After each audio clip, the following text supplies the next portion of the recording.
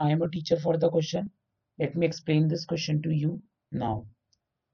If the product of the zeros of the polynomial ax square minus 6x minus 6 is 4, find the value of a. First of all, the same question was observed in 2009 CBSE paper. तो अभी हमें question में क्या दिया हुआ है?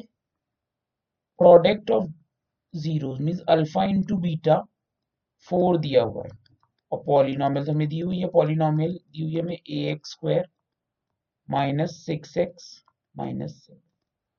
अब relationship alpha beta और कोएफिशिएंट ऑफ इक्वेशन में क्या होता है? C by A. अब अल्फा और बीटा की वैल्यू हमें 4, अल्फा इंटू बीटा की वैल्यू हमें 4 दी है और C by C according to the equation C is 6 and in place of a is a. जो हम सॉल्व करेंगे 6/4 which is equal to 3/2. Therefore a is equal to 3. That's it. I hope you all have understood this question. Thank you.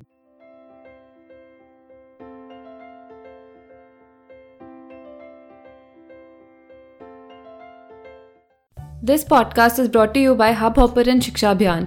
अगर आपको ये podcast पसंद आया तो please like, share और सब्सक्राइब करें और वीडियो क्लासेस के लिए शिक्षा अभियान के यूट्यूब चैनल पर जाएं.